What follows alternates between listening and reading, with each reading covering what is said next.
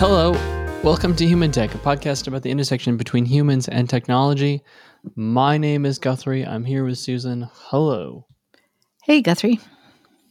You had something you wanted to start with today. I want to start with telling people about our upcoming workshops because I always forget to do that till the very end, and I happen to remember it. I'm so excited. I remembered it. Yeah. All right. So we are teaching a behavioral design workshop in person. Well, you are teaching it. Behavioral design workshop in person in Columbus, Ohio. And the date of that is... Oh my God, you're going to just ask me the dates. I believe, The dates are... What do we got going on? Now I got to make sure I've done this right. Yeah. That would be May 16th. May 16th. And June. And then there's one on UX leadership on June. These are one-day workshops in June Columbus. 4th. June 4th in Columbus, Ohio, one-day workshops. And if people are interested in those, how would they find out about them? You can look for them on Eventbrite. Eventbrite. Just go to Eventbrite and search for them. UX leadership, June 4th. Behavioral design, May. What'd you say? Whatever I said. Whatever. You can rewind the podcast and go. Okay. And then there's also an online behavioral design workshop that Smashing Magazine is putting out. And so if you go to Smashing Workshops, you can find that there. All right. So I kind of did an okay job, but not really. I wasn't prepared. I thought of it at the last minute. Yeah, it's okay. We're never prepared. Sometimes we're prepared. All right. What are we talking about today? We're going to talk about design systems today, but I just wanted to give a quick update about something that I was trying out. People maybe are fascinated by it. So a couple podcasts ago, I talked about how what AI needs is it needs to be run smaller models, but locally. Okay. On much less strenuous for hardware stuff. Now, for those of you who may not know, you can think of an AI model a little bit like compression. So you need a tremendous amount of hardware to create the model. And so there are certain companies like Facebook with their Llama open source AI model, for example, that take, hundreds of millions of dollars of computer hardware and put it to work to create a model. Okay. The models have different sizes, and it's like sort of they have it in sort of numbers. Okay, so it's not small, medium, and large. Well, it kind of is, but like, what is small? It's sort of irrelevant. So basically, the larger the model, the more memory it takes to run. Well, that makes sense. Makes sense. But from running it locally, if you're running it locally, it means, or even in the cloud, but it just means it's more intense to load the thing and then to actually do it. But the bigger models will, in theory, perform better. Sure. Because there's more stuff. They're less compressed. Yeah. So, for example, there are I believe it's a 7 billion parameter model, which is sort of the standard small size. A lot of parameters. That requires, I think, 4 gigabytes of RAM to run. So fairly, it's lax. pretty compact. You could run it on a cell phone, perhaps. A strong cell phone would work on a laptop. Yeah. Then there's usually 14 billion parameter models. Yeah. And 30 billion parameter models. Oh. And, if you ran like a 70 billion parameter model, you'd need like maybe 64 gigs of RAM or more. Yeah. So you're sort of pushing the limits of what a regular desktop computer can do. Yeah. They're also trying to make quick little models that are like a 1 billion parameter model, something very small. Yeah. So the point is that you can sort of pick the power of your model. Okay. And you can pick which model you want to run. Yeah. So there is some software. It's not out for Windows yet, but out for Linux, but also Mac. So if you have a Macintosh, you actually can play around with this, and it's not too terrible. So you can play around with AI, and not connected to the internet. Not connected, running locally. Running locally on your machine. Running locally. So it's called Ollama.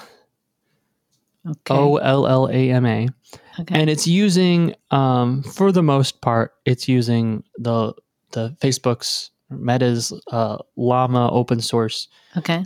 Llama 2 model. And you tried this out on your.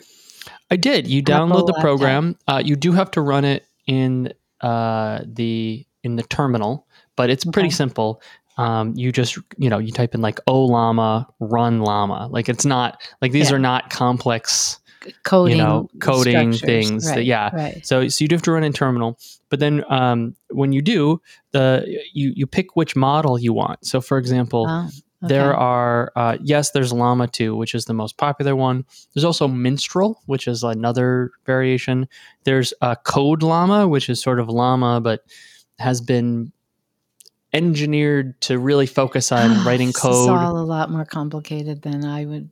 Anyways, if you want to just stick to Llama 2, it's just a good general all-purpose.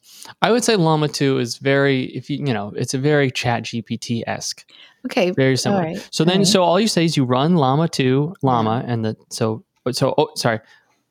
Ollama run, and you pick your model that you have installed, Llama, and then it a little pops up and says, "Hi, it's nice to meet you. Is there something I can help you with, or would you like to chat?" And it's just this is a chatbot. Just using information on your computer.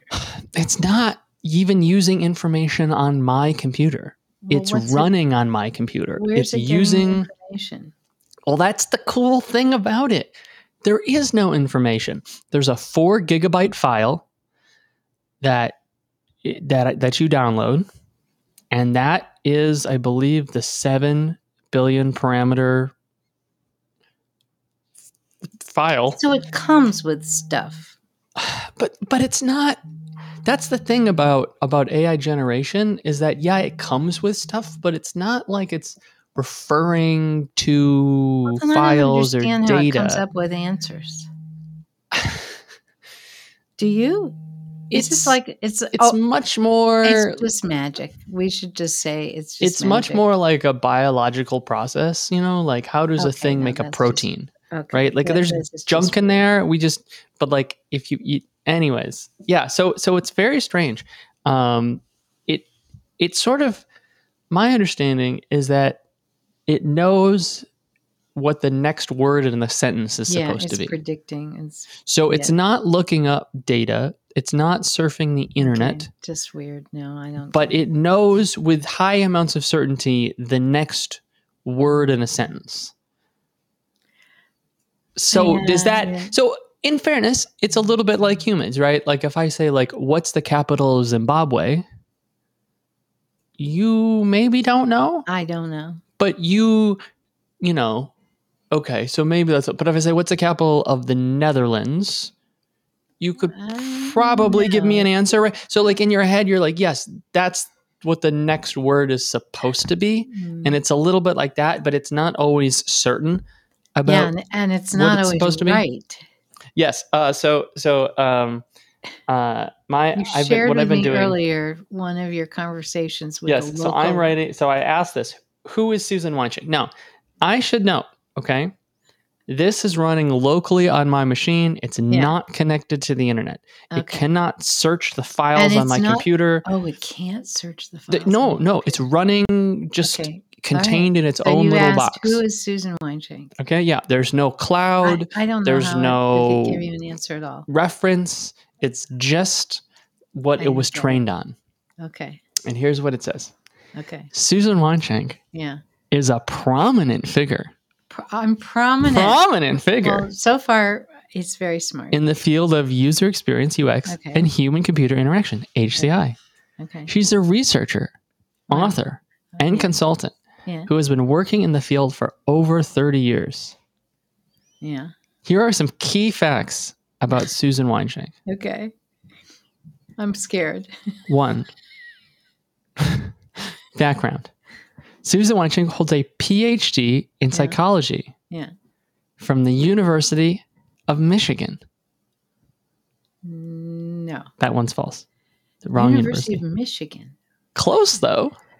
It's not anywhere close. No, it's a Big Ten school in the Midwest. That's pretty close, right? It's Like just it didn't say it was like picking out UCLA. Names of Big Ten schools. Exactly. And no, But it it's wasn't like, in the Midwest. oh wait, where was your PhD from? Ask your AI No, tool. no. Well, no, Penn State. that's part of the Big Ten in the Midwest. Pennsylvania's not in the Midwest. All right, keep going. It's okay. It's in the Big Ten. It's in the Big Okay, fine. Ten. And has worked as a researcher Kinda. at IBM. What? As At a principal. IBM? I never worked at IBM. But my you God. worked. But here's the thing, though. You did work for HFI, which is another 3-letter company With an I in it. With an I in it. So I do wonder if it's like it's trying to find HFI, but that makes no sense. So it's like IBM makes more sense in that capacity. So it's like it's kind of close, right? Like it's making stuff up, but it's also making stuff up that's like not adjacent, not helpful. Yeah, but no, okay. but very close, right? It's not sincere that's from the University of like because we don't Bemidji. care about truth. Okay, go ahead. What else does it say? Again, it doesn't care about you. It doesn't. It's not how it works. Okay. Now I'm getting really scared. You're laughing. Sorry, where was I? Where you said at IBM? IBM, yeah. And as a principal at the user experience consultancy User Centric. Sounds good. What? Also, that's not true. Expertise. Susan Weinschenk is an expert in UX design, HCI, and human behavior. Okay.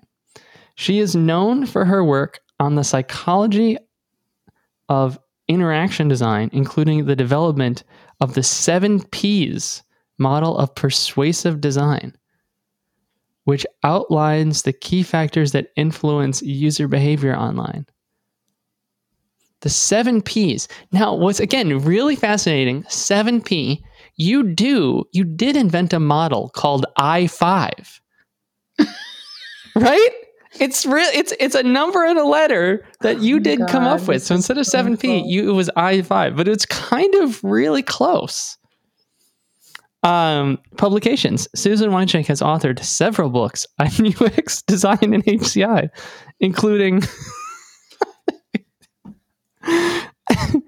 Neurodesign, the impact of brain science on design. Close.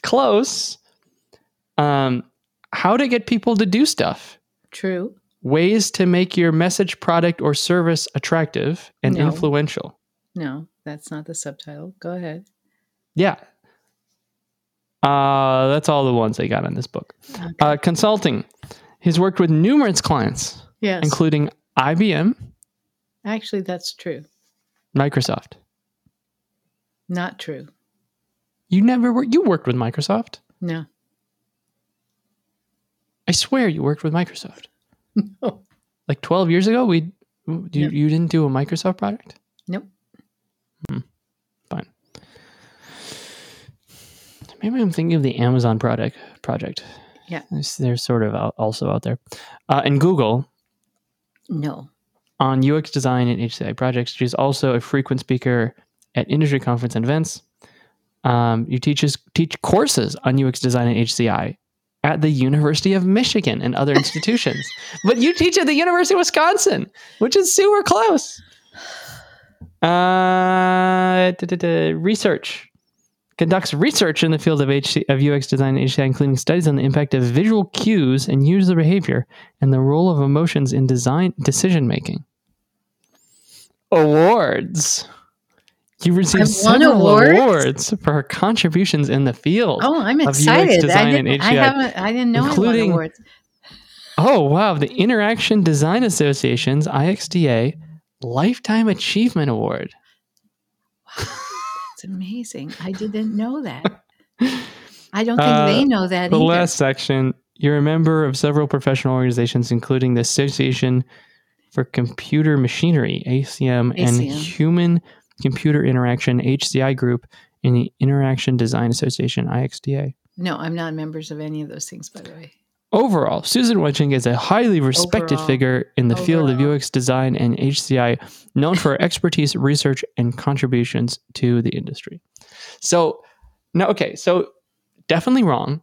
But also, how do they know all this stuff about you? Right? That's the amazing part to me. Again, this is running locally. Now, if I type in who is Guthrie Weinschenk, here's what it says about me. Okay. Yeah.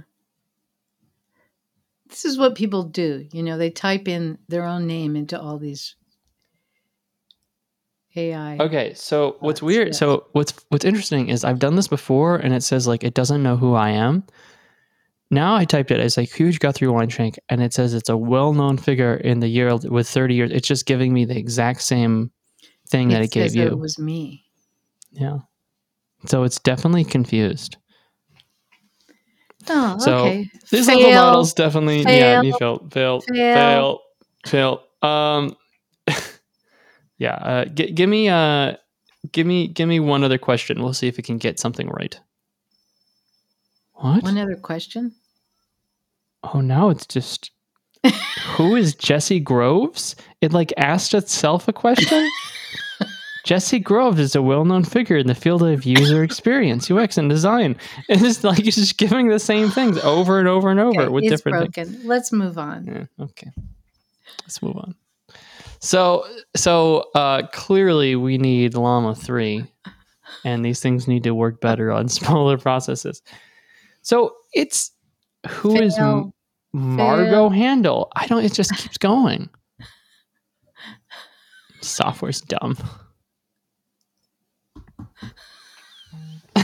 I like that. Why is it asking itself its own questions?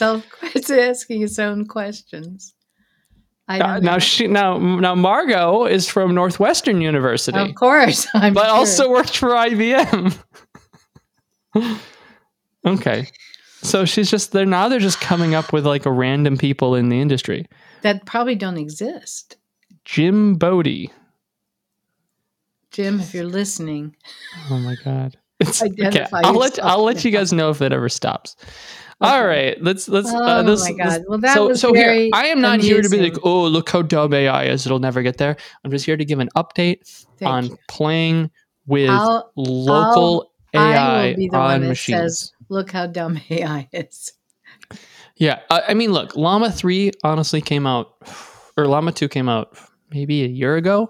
Yeah. Zuckerberg says Llama 3 is currently being trained right now. Yeah. So that'll probably come out, and that will probably be much better, especially on smaller devices. Whatever. So. That's what I'm going to say. Whatever. I would say, here's what I'll say. I'm going to say we're probably a year away from being able to have devices that can run locally that are not terrible.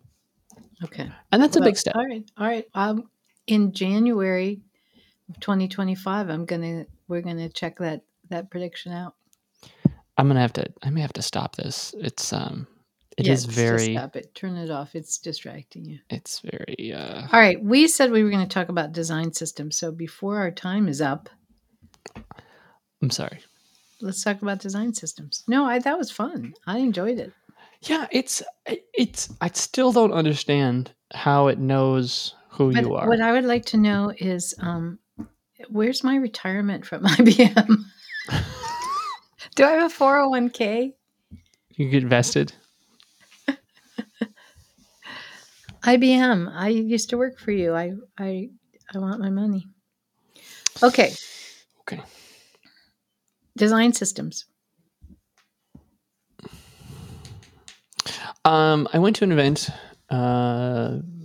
this week which was a local UX XDA chapter meetup in Columbus, and there was a talk about design systems. It just got me thinking about design systems, and I thought it would be Yeah. a good topic to talk Yeah. about. I And don't think we've I'm talked not going about to it. go through like the whole talk. I don't think it's necessarily.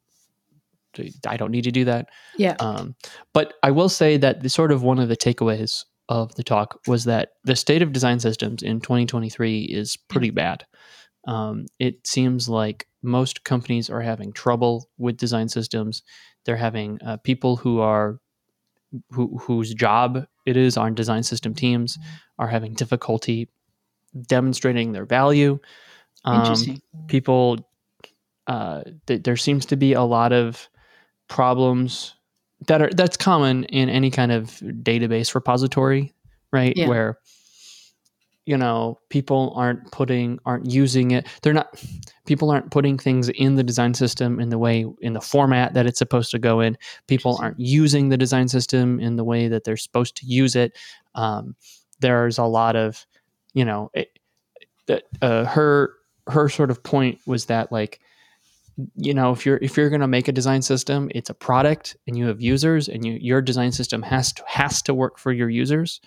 So just saying, like, the people are dumb, they don't know, they're not using it right, that's Yeah. not Yeah. their problem. That's the problem with the design system. So in summary, the takeaway sort of was like, lots of potential. Some companies are all in on design systems, and they have huge design system teams, and they're doing all kinds of stuff with it. And there's some interesting software that we can talk about, that maybe will be the future of the design systems. But at the moment, there seems to be a lot of difficulty stemming from the fact that you have multiple teams, all in different silos, who all do stuff Okay. differently, but are all now supposed to So, work collaboratively in the so same language. I did a lot of consulting on design systems in the last millennium. I just like to throw those things out. What So is a I'm design system, so then? I'm saying that design systems really have been around for a pretty long time. I mean, 24 years or more. And the problems with getting them up and going and getting them used and so on, all these problems have been with us from the beginning. They are all solvable, not necessarily easily, but all the problems can be solved. So you can implement a design system and it can be a good experience and work and be useful, and you can implement it and it can be a bad experience and not be useful. So, what is a design system? That's a great question. Why don't you ask your AI bot there on your? No, I'm kidding. You Oh, he's want to turning see to it. you don't want to know what it. Actually, I do. What would it say Okay. if you asked? And then I can tell you whether I agree with what it says or not. Uh, okay. Hold on a second. Dun, dun, dun. So the should I talk while you're doing this, or are you almost there? Oh, okay. I'm in. What is a design system? Okay. I've asked it what a design system, also known as a design language or style guide, is a set of guidelines, standards, and patterns that define the visual and functional aspects of products or services. It outlines how various components of the product should look and behave, including typography, color, layout, and interaction. The purpose of a design system is to provide consistency across different parts of a product or service, making it easier for designers and developers to create new elements and features while maintaining a consistent visual language. And then there's, like, it goes on and on and on and Well, on and on and on and on. that's probably the most accurate thing I've ever heard AI come out with. It does. So I'm sure it that stole it from describes it somewhere. pretty well. So, the idea is you're in an organization, you're creating software or apps, and every time you go to design a button or a screen or a table or whatever, do your designers have to design it from scratch, or can they pluck out of a repository, you know, a button, a table, um, and so a menu, and it already has in it. It could have wording, it could have color, it could have shape, it could have animation, and all those things are there. So A, they don't have to invent them every time. B, they don't they as your AI thing said there, it will be consistent across pages, screens, and different products. So that's what a design system is. In the uh, olden days, it was, and the AI even mentioned it was a style guide. It used to be, a document that you would read, but now there are tools that allow you to create uh, components. It's usually called these various components. And the other thing that's interesting these days, Guthrie, is it's not just for prototyping, but it's actually you can set it up so these components have the code behind them. So it becomes not just a tool for designers to prototype with, but actually can be used by developers to program with. So Yeah. that's what a design system is. Yeah. And it sounds There. straightforward, but I can tell you what the problems are. Sure. How about you start and talk about some problems? Well, I think you have problems. There are 3 areas that you have to pay attention to. So it's not enough. Well, there's more than 3, but it's not enough just for someone to go off and create all of these pieces and components, and then there they are, and they're all available in whatever tool you're using. Because you you have to first get everyone together and have agreement on, what should the buttons look like, what should be the standard names of the buttons. And there's a lot of people that want to be involved in that. There's branding people at your company, there's visual designers, there's interaction designers, there's the business, there's just, so you've got to have a group of people that are going to discuss and decide and approve what all the components should be like and how they act. And if you think about all the pieces of, all the components you might have even in a simple app or software, it's a lot. So that takes So, time. in sort of design system software, they sometimes call these tokens. Yeah. So a token could include the different values. So, for example, the duration of a animation Right. transition, And or you might have. the color brand of the brand. That's right. So you might have. So the thing is, you got variables that get complicated. So we have, we have the button when it needs to be this size, and then we have the button when it needs to be that And size. if you hover over it, And you then what's hover the over it, what hover, and happens? And you need the animation that runs quickly, what are and the then you need the animation breakpoints that's for slower. different responsive designs of different screens? Right. So You know? it does get complicated, and somebody has to make all those decisions. Someone has to approve all those decisions. And then, all right, so that's one thing is that, So let me yeah, just take a pause. I think part of the problem is when people say design system, they're actually talking about multiple things that are being lumped into one yes, thing that is being called a design system, yeah, right? So you have the first thing, which is what you were doing back in the day, yeah. which is you want to call it a style guide. You want to, I guess it's just called a style guide in some capacity. Or I mean, I guess they just called Well, it a design I system. It would, was more than a style that's guide. one thing. I was going the next step. So I So was, okay, so yeah, the first thing is you need the company to come up to agree and have, just on a piece of paper, right? Like what what are the components of our stuff? What are the colors? What are the fonts? Yep. And if you're, talking about a website, like I said, right? Like, what are the widths? What are the Size, animation shape. transitions? All the stuff. Yep. So the first thing you need to do is you just need to have all the departments, marketing, engineering, UX, agree And that and in write it itself, down. right. Okay. So So okay. that, So yeah, so part one it's is a just lot of work.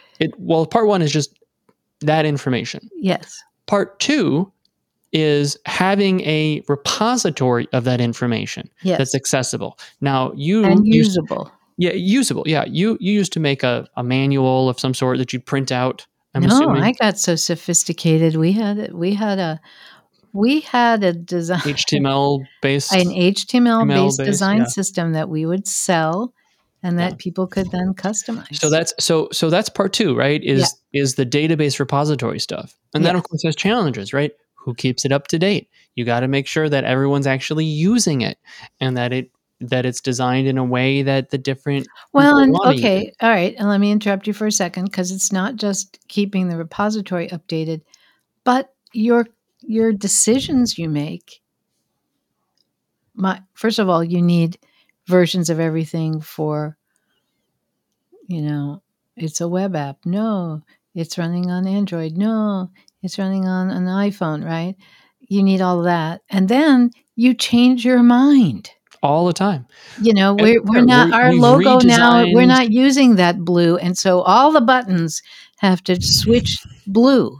Yeah, so you have to agree on it. That's part one. Part two Right. is the repository feature where they're Yes. stored in a central location. And Yes. then the third part of what I would call a modern design system is the integration with engineering, and that's really Yes. what's pushed it into popularity. Yes. Because theoretically, if you can integrate it, so I'm looking at, we'll get to it, but there were two pieces of software, Yeah. including a Ohio-based startup called Knapsack that I'm going to be using Well, as there's a sort of my. lot of different There's a lot of different ones. tools.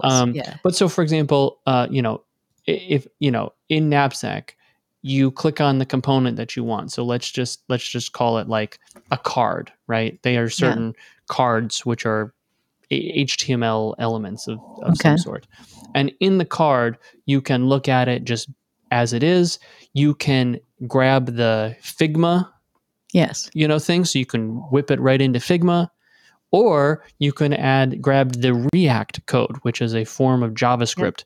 So if you're coding, you can just grab that. So they also have like an accessibility one. So depending on who's using it, you can see the card. This is our company card, Yeah. HTML, or our Yeah. company button, and then it has all the snippets for all the different target audiences, whether it's Yep. the code for the programmers or the Figma file for the designers, et cetera, et cetera.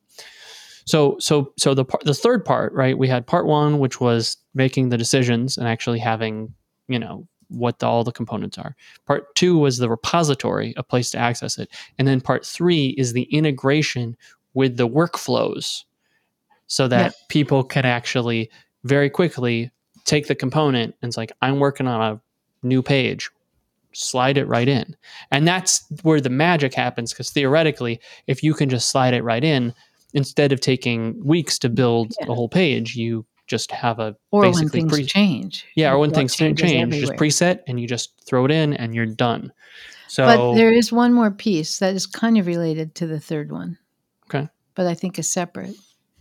Well, there's two other things I want to talk about. One is like training. Like you got to just training and knowledge. I mean, people have to know it's there. They have to know how to use it, and so on. And then what the fifth part of it is, we said you have to keep it updated, right? It's just you have to decide how much you're gonna. There's a whole plan to how much you do. So one of the mistakes I see people make is they're not going to release it and train people and have them use it until everything is in there. Okay. you'll never get there, right? That takes too long. So what you really need to do is figure out how to do versions of it. What's a set of components that would be very useful if we had them right now, and let's go do that. A small set. Let's go do those. Let's get them implemented and get everybody used to it, and then we'll add to that over time. And I think that's a mistake people make, is they want it to be complete before it's released, and that just that could literally take years. So you don't want to do that. Well, and this is the chicken egg of design systems, right? It's Why? really not useful unless you have almost all the components, because yeah, I understand right, that. and so in Maybe. order for at least the programmers, which is what anyone cares about. But this is true of any repository system, right? Like, it's only useful if people use it, but they're only you going to can't make it useful unless everyone uses it, but people won't use it unless it's there. And so it's sort of like this, you go back and forth. Yeah, I agree with that. Well, okay, but it'd be interesting. I don't know the answer to this question. I wonder what percentage of, mid to large size companies have working, successful design systems. I want to know the answer to that, and I don't know the answer. Yeah, we are not experts in design systems, but based on this person who does work in the field, it sounds like there's just a lot of problems. I'll give you a problem. There's a company, and let's say they have a successful design system, but like most companies, there are large parts of their IT infrastructure, portals, logins, parts of code that they subcontract, right? Hey, we need to build the iOS app. The contractors have to be able to access. But that's not, that's usually not how it works. And so then they throw it together based on some sort of something. No. Well, because it's hard. You get to be part of your plan. My point is that there's a lot of times where there are, even if you have a successful design system in place, it still doesn't get used all the time. And so there are inconsistencies that happen. And so my understanding was that there were targeted groups of like designers or engineers that use the design system successfully. Yeah. But from what my understanding is that it was very rare that an entire organization was all on board one consistent design system, as much as it would help. And so it was my sense that more often than not, some of these problems with design systems were creeping up and were causing so I have trouble. a philosophical question for you. Okay. So if we assume that let's assume two things. The design system might not cover everything. It just, might not be totally complete, right? All right, let's assume that. And let's assume that there are pockets of people in various places that aren't using it for whatever reason in your company. Is it worth doing? Or should you just say, oh, forget the whole darn thing then? If it's not going to be used and it's not going to have everything in it, then let's just forget it. Well, this is a problem because there's a lot of overhead. Yeah, no, there's a lot of work and a lot of overhead to create it and keep it going. And maintain it. So what do you think? What's your answer? Well, this is just your opinion. I have my opinion. Oh, man. Okay, wait a minute. I'll make it more complicated. You have three choices. A. Yeah. It's still worth it. Go ahead, work on it, do the best you can. B. Forget the whole thing. It's not worth it. Just forget it. C. Go back to having a style guide. I was going to say, I actually think, you don't have to go back, but I do think that the right answer is to have a universal style guide that Ooh, this is such an interesting. I like this ABC question. So I don't know if I'd love to hear from people.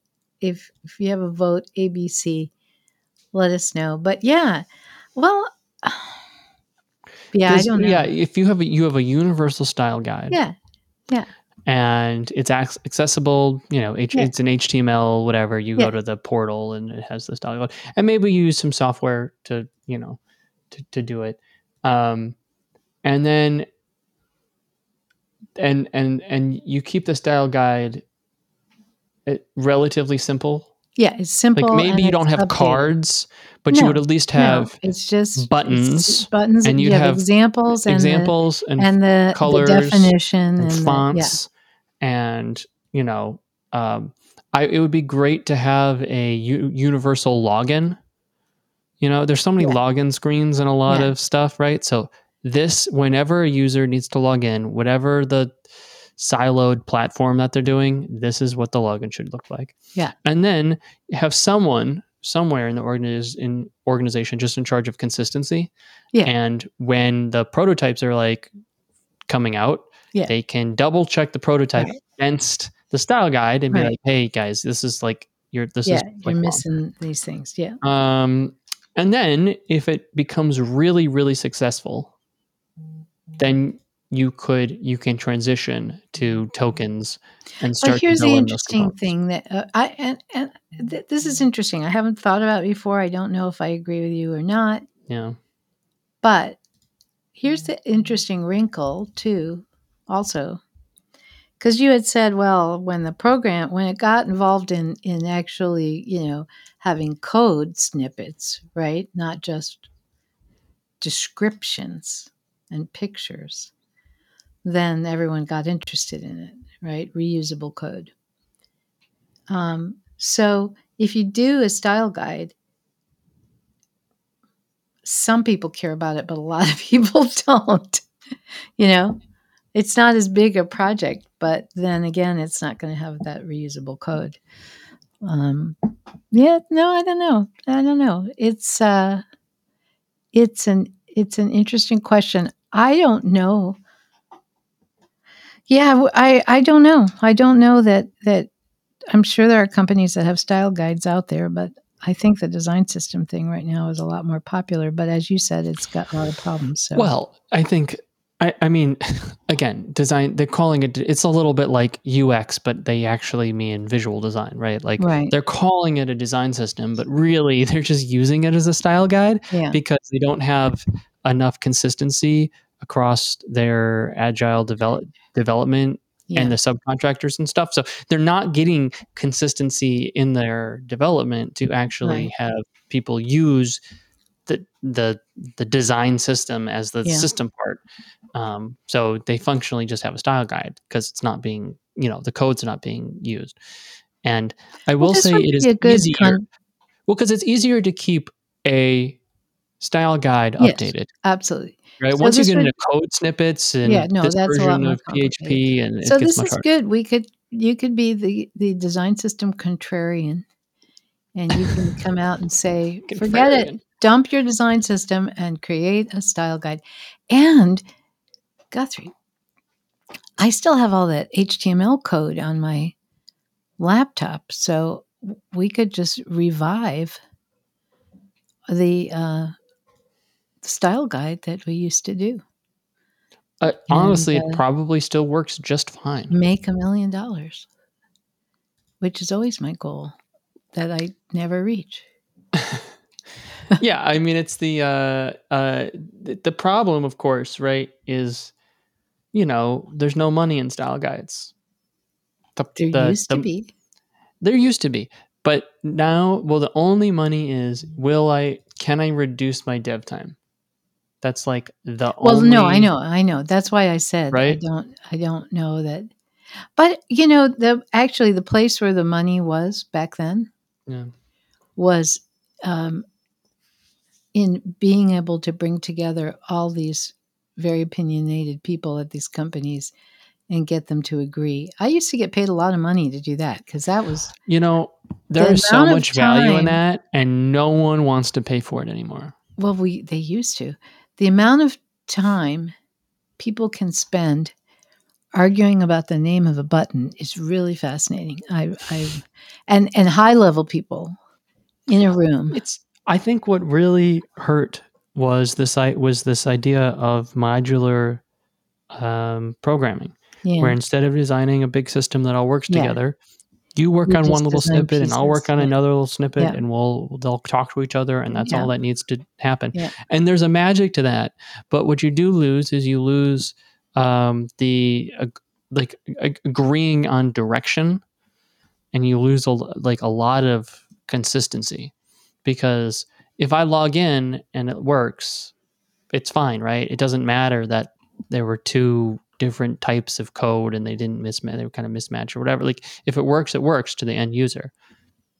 But anything that's visual or any flow is just that's different. It's just going to be weird. And we've seen this, right? Where you have 17 different interactions that do the same thing throughout a website. Yeah. And it's like, well, why isn't this? Yeah. Okay. All right. Yeah. Should I ask I'll ask the AI, should we be done? You're going to ask the AI what? Should we be done? Yes or no? With our podcast episode? I just asked it, should we be done? Yes or no? And it gave me the answer, yes. Okay. So I guess we're done. Is this still a thing? When I was growing up, there was this ball. Yes, the magic 8-ball is still and around. You shake it and it gives you an answer. Yeah. And so that's what we're going to do with AI. It's just an online magic 8-ball. And a random number generator. Nothing Very wrong with useful. a good random number generator. Yeah. Although we had that before we had AI. In fact, AI it's funny, if you type in, can you like make up a number or whatever, it'll say like, I don't make up numbers. That because a language model can't make up a truly random number, right? Because it's looking for the next word in the sentence, so you'd actually have correlation between them. Yeah. In just ancient 1980s, you could do a random number generator. Programming, right? There's a function that you can run that will just give you a random number. That's right. So AI, natural language models cannot give you a random number. You need different But they can stuff. randomly tell you that it's time to end. They can. Any good one will be able to run that very simple thing and then give you an output. But Guthrie, thank you for your AI demo. Keep people updated. It's sort of fun. For people who are curious, I am running on a M2 MacBook Air, and it seems to be running just fine. Not hot. Just except not great. Wrong answers. It's not great, but it is running, and I think it's running That's what locally. We care about. That's so cool. We don't need it correct. It's running locally on my Mac. To run cool without blowing up his laptop. I should maybe try the bigger parameter model. I am waiting. Hold on. One last thing and then we'll wrap up. Okay. I have 32 gigabytes of RAM on my desktop. Yeah. And a graphics card with neural network, because I have an NVIDIA RTX card. Yeah. So I am waiting for it to be available on Windows, because if it's available on Windows, I might be able to kick up a little dust here and get some stuff that would be. I don't think it'll give you any more accurate answer. So that's my take on it. I don't know. I don't know. ChatGPT gives me wrong answers all the time. Does it still? Yeah. Okay. Yeah, all the time. All right. Thank you, Guthrie. Thanks, everyone, for listening, and we'll talk to you next time. Okay. Thank you. Bye. Bye.